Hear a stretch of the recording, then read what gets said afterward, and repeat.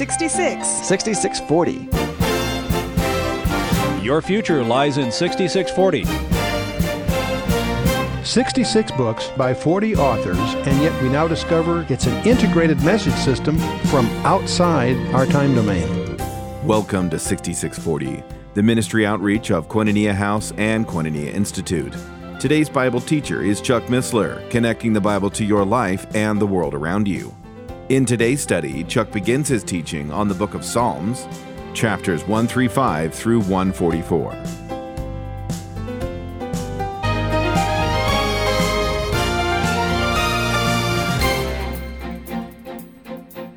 Well, we're in the book of Psalms, in what's the fifth of 5 books. In fact, we're going to undertake close to the end tonight, Psalm 135 through 144. And that will leave just a few, half a dozen actually, for next time, in which we will finish our review of the book. But we're going to start, of course, with Psalm 135. We're going to praise the Lord for an interesting thing, for who he is. For who he is. We've just finished the Pilgrim Psalms, the 15 songs of ascents as they traveled on those 3 compulsory feasts every year. Every able-bodied Jewish family pilgrimage to Jerusalem. And the 15 songs of ascent were our subject last time. This psalm is sort of a parenthesis of hallelujahs. It begins with praise the Lord, in fact 4 times, and ends with bless the Lord 4 times. In fact, hallelujah itself is repeated, I think, 8 times in the psalm. And in this, Israel praises God for many of his achievements on their behalf in the past. So let's just jump in. Psalm 135, verse 1. Praise ye the Lord. Praise ye the name of the Lord. Praise him, O ye servants of the Lord. Remember, these were songs. We don't have the music, but these were intended to be sung. So it's a very special, it's a poem, but a very special kind. Ye that stand in the house of the Lord and the courts of the house of our God, praise the Lord, for the Lord is good. Sing praises unto his name, for it is pleasant. For the Lord hath chosen Jacob unto himself, and Israel for his peculiar treasure. Indeed he did, but why? Why did he pick Israel? Israel's a chosen people. He picked them, gave them some very interesting distinctives, not the least of which is he dwelt among them. He entrusted them with his word.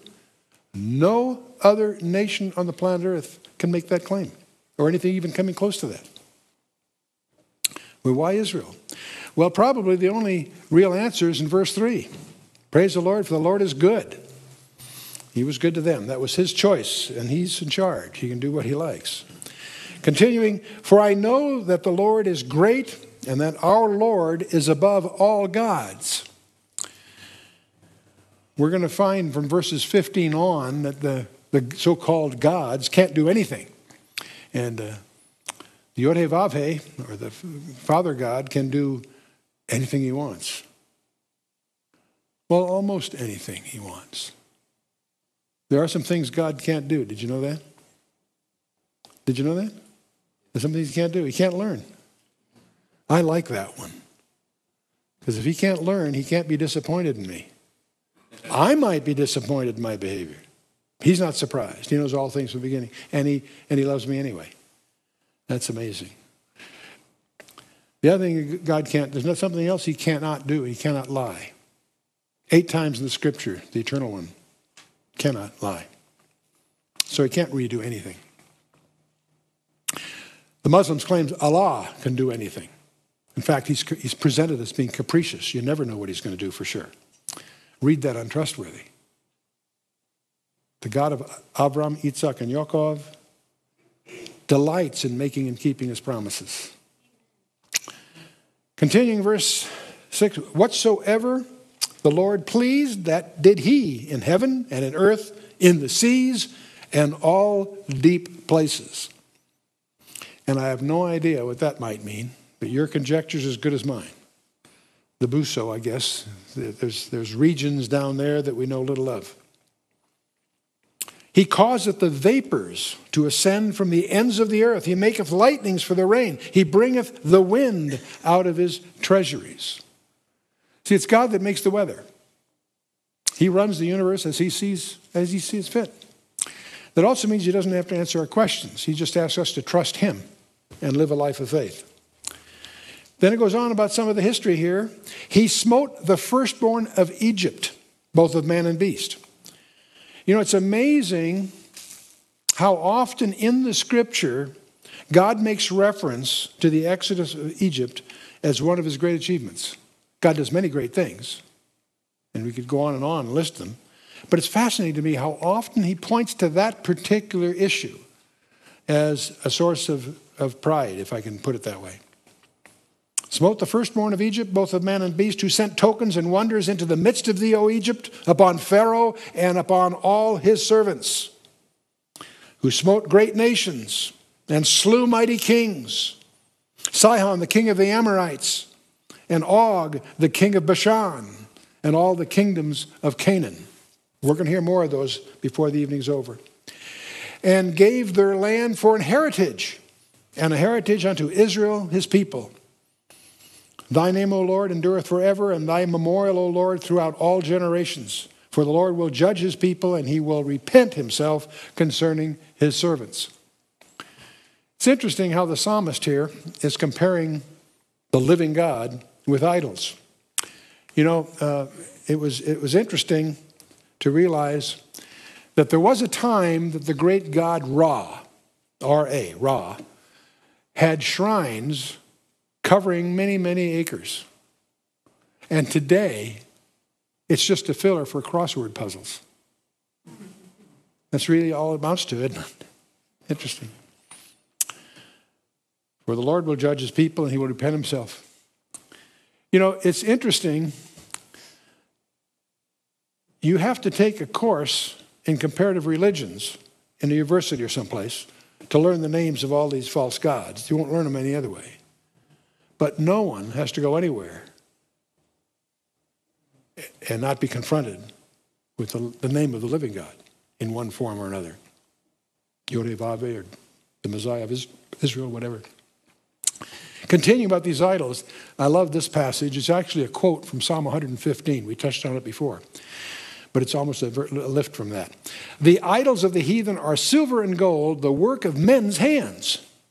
They have mouths, but they speak not. Eyes have they, but they see not. They have ears, but they hear not. Neither is there any breath in their mouths. They that make them are like unto them. So is everyone that trusteth in them.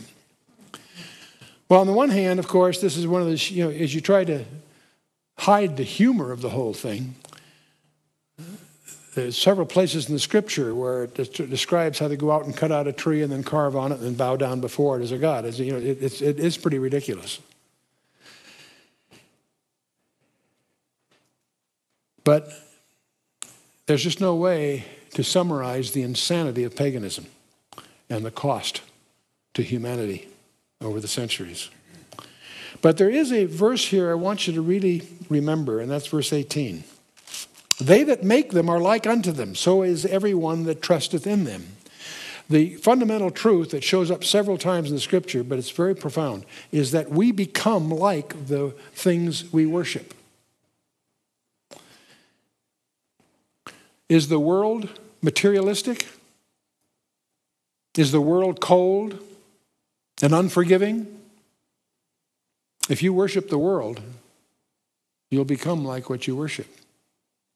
You'll become materialistic, cold, and unforgiving.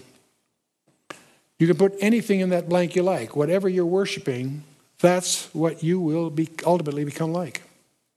That's one of the most fundamental reasons why it's important to make sure you're worshiping Jesus Christ, because that's who you want to become like. They that make them are like unto them, so is everyone that trusteth in them. That's on the idol side. Bless the Lord, O house of Israel. Bless the Lord, O house of Aaron. Bless the Lord, O house of Levi. Ye that fear the Lord, bless the Lord. Bless the Lord out of Zion, which dwelleth at Jerusalem. Bless ye the Lord. See, Israel could praise the Lord because he dwelt among them. No other nation can make that statement. And he is going to rule the planet Earth once again out of Israel, out of Zion. That's the strange destiny. Aaron and Levi being mentioned because, of course, the focus of the singing here was the priests in the temple. Okay, the next psalm is probably very familiar to you, although you may not remember the number 136, but I encourage you to try to remember that number because this psalm is very direct. It's sometimes called the Great Hallel or the Great Hallelujah. Every verse has the same refrain. For his mercy endureth forever. It was designed to be sung probably antiphonally, if you will, with the leader singing the one part and then everybody else echoing the refrain. And it's an antiphonal psalm, we believe. This psalm will turn history into theology and turn the theology into worship. It was sung at the dedication of Solomon's temple. And it was sung by King Jehoshaphat's singers when Judah was attacked by Moab and Ammon, and probably on many other occasions in their history. Psalm 136. Oh, give thanks unto the Lord, for he is good. And you say? Let me hear it a little more clearly. There we go. Oh, give thanks unto the God of gods. You're getting it. This is good. Oh, give thanks to the Lord of lords. To him who alone doeth great wonders. To him that by wisdom made the heavens. To him that stretcheth out the earth above the waters. You know, it's interesting that we have here so far an emphasis on him as creator. He does these great wonders. He made by wisdom. What was the first thing that was ever created? Do you know? Good for you. Someone did their homework. Wisdom is exactly it. Proverbs 8. Very good. You get a star. That's well done. Well done. And that by wisdom made the heavens, that stretches out the earth above the waters. Did you know that there is a specific judgment pronounced upon any culture, upon any nation that fails to acknowledge him as a creator? And it shocked me to discover this. It's something I thought I knew many years ago, but I never realized it was a judgment of God. And that if you read Romans chapter 1, verse 20, and to the end of that chapter, it points out that for those cultures that fail to acknowledge him as a creator, God will give them over to this particular judgment. That judgment is homosexuality. I've always looked at that as an individual choice thing, and indeed it is, don't misunderstand me. But also, as a culture, that's a blight that is a harbinger of the eventual collapse of that culture. That's true in history, and it's true in our day. How interesting. Well, let's continue. At verse 7, to him that made great lights, the sun to rule by day, the moon and stars to rule by night, to him that smote Egypt in their firstborn, and brought out Israel from among them, with a strong hand and with a stretched out arm, to him which divided the Red Sea into parts. This is obviously referring to the Exodus, which is Israel's birthday. They went down to Israel as a family of 70. They came out as a nation. Israel's birthday is specifically described that way in Exodus chapter 4. It's the birth of the nation as a nation. Let's continue. And he made Israel to pass through the midst of it, and overthrew Pharaoh and his hosts in the Red Sea, to him which led his people through the wilderness. You know, as we sing this, and I'm sorry to keep pausing here, but there's some other thoughts to reinforce what's going on here. Moses commanded them to remember the wilderness years, because they're going to, after they're out of Exodus, they're going to wander in the wilderness. They are to remember those wilderness years. Those were years that were unnecessary. Those were years that came about because of their lack of faith at Kadesh Barnea. And for that lack of faith, they were condemned, so to speak, for 38 years, call it 40 years, to wander in the wilderness. It was a time of failure. And again and again and again, they failed. And in Deuteronomy 8, Moses emphasizes all of that. But the reason I emphasize that here is because Paul told us to do the same thing. In Romans 15:4, to give just one example, it says, whatsoever things are written aforetime were written for our learning, so that we, through the comfort and patience of the Scriptures, might have hope. And so that's obviously relevant to us today. Continuing, to him which smote great kings and slew famous kings, Sihon the king of Amorites, and Og the king of Bashan. Let me pause again just to give you something to write about in your notes. There were three kings that are conspicuously defeated: Pharaoh of Egypt, Sihon of the Amorites, and Og the king of Bashan. These were defeated with Moses in the wilderness wanderings, right?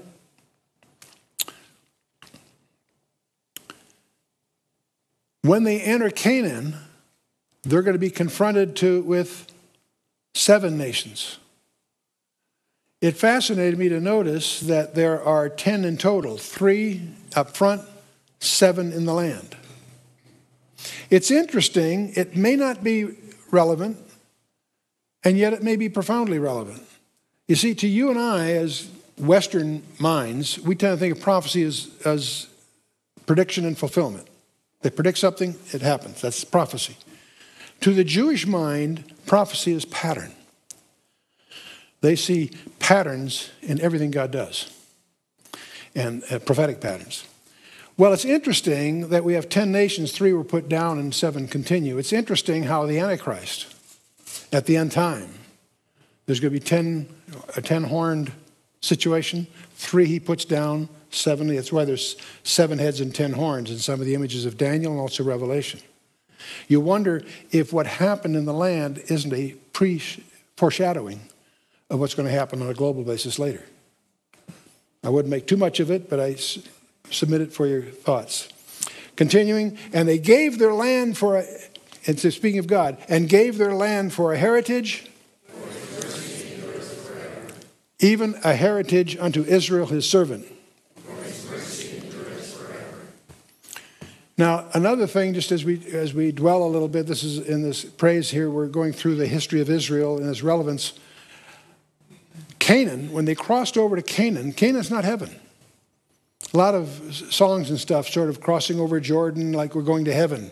No, you're going into the promised land. That's not the same thing. You're entering into inheritance, that's true. But there are wars in Canaan. There's no wars in heaven. It's not heaven. People can make a mistake there. But it does picture, in a certain sense, our inheritance in Jesus Christ, in that we need to claim our walk by faith and defeat Satan's attempts to keep us in bondage. But the time in Canaan was a struggle. It was a time of victory, but a time of challenge. That's not heaven. It's anticipatory of that. Let's continue, verse 23. Who remembered us in our low estate, and hath redeemed us from our enemies, who giveth food to all flesh. Oh, give thanks unto the God of heaven.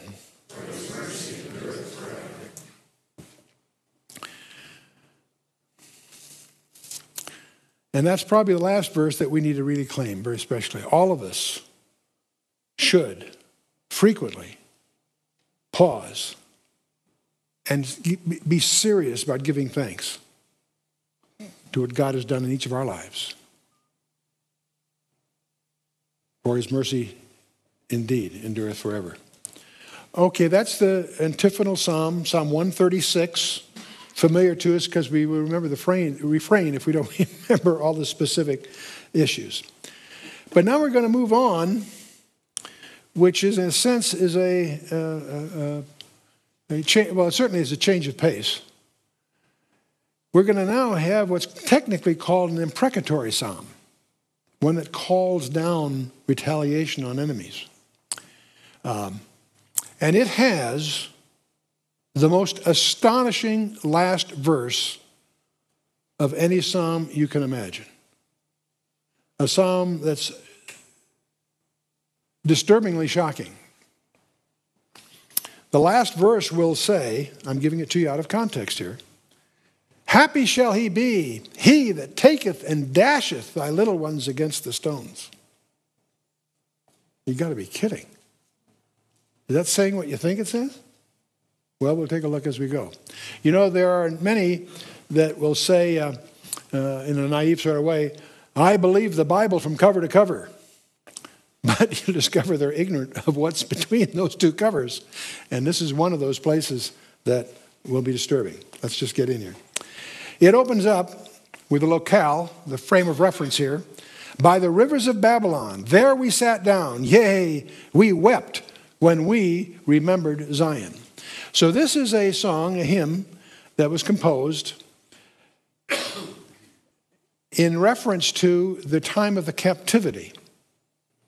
You may recall Nebuchadnezzar took the nation into captivity, the Babylonian captivity, 70 years. And if we look at a timeline, after Abraham and all of that, we finally get to Moses and the Exodus. And then after the Exodus, ultimately they'll come back and settle the land and go through, and the monarchy will emerge and under David.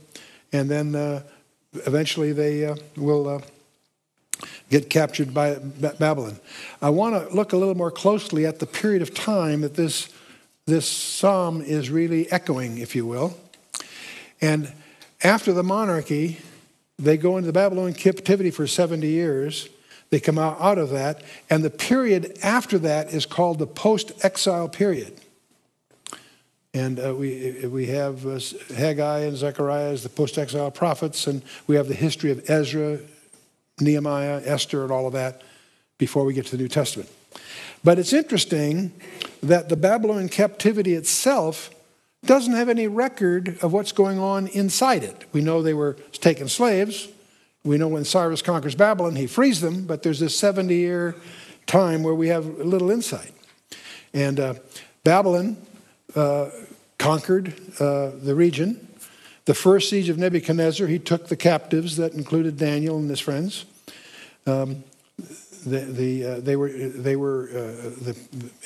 Ezekiel in Babylon and Jeremiah in Jerusalem preached to the people to yield to Nebuchadnezzar. He's the instrument of God, and God is using it as his judgment. And the false prophets convinced the king that, no, they're God's chosen people, we should rebel, and they did. Nebuchadnezzar puts them down again and puts a different king in charge, subject to him, of course. The second siege takes some more captives. Jeremiah in Jerusalem and Ezekiel in Babylon preach along the lines that yield to Nebuchadnezzar. If you rebel again, he'll destroy Jerusalem. Right now, Jerusalem's run by them. They're enslaved, but they still have their city. Well, again, the false prophets talk them into rebelling again. By the time they do that again, Nebuchadnezzar has had a belly full of the whole operation. He levels the place, takes them all. Slaves. The third siege of Nebuchadnezzar. Important to understand there are three sieges. Many people miss on this.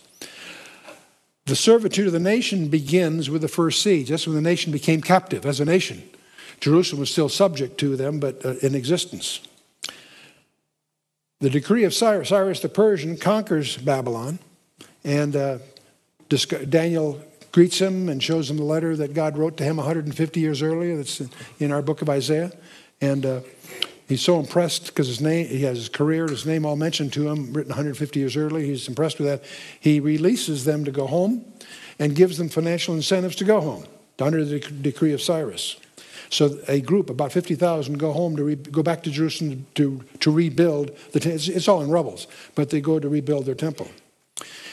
The degree of Cyrus is in effect the rule of the Persian Empire as far as Israel is concerned. The desolations of Jerusalem started with the third siege of Nebuchadnezzar, and it isn't until Nehemiah, when they return after Cyrus, under Ezra, they try to rebuild the temple, but they're harassed because of they're not in a position to defend themselves. And it's a meager effort. Until Nehemiah, who was cupbearer to the king Artaxerxes, a successor then to in the Greek scheme of things, gives Nehemiah the authority to go rebuild the city walls. And so it's under Nehemiah, under his term, they're allowed to rebuild the city of Jerusalem. Now, the reason that's so important, the decree of Artaxerxes is the trigger, if you will, to the 70 weeks of Daniel prophecy. It's very important. It turns out to be very precise, very, very thrilling piece of work. But what's interesting, the servitude of the nation was to be 70 years. The desolations of Jerusalem were also predicted to be 70 years, but they're not coterminous. The desolations start later, and they are relieved, but each one is fulfilled to the day prophetically. You've been listening to 6640, the ministry outreach of Koinonia House and Koinonia Institute. Today's Bible teacher was Chuck Missler, teaching through the book of Psalms. For a complete listing of resources available, please visit khouse.org. Or you can call us on 1-800-KHOUSE-1. To learn more about Koinonia Institute, visit koinoniainstitute.org. Thank you for listening to 6640 and for your continued prayerful support of this ministry. Until next time, as we continue this series, may God bless you with the knowledge of His Son, Jesus Christ, as you study His Word.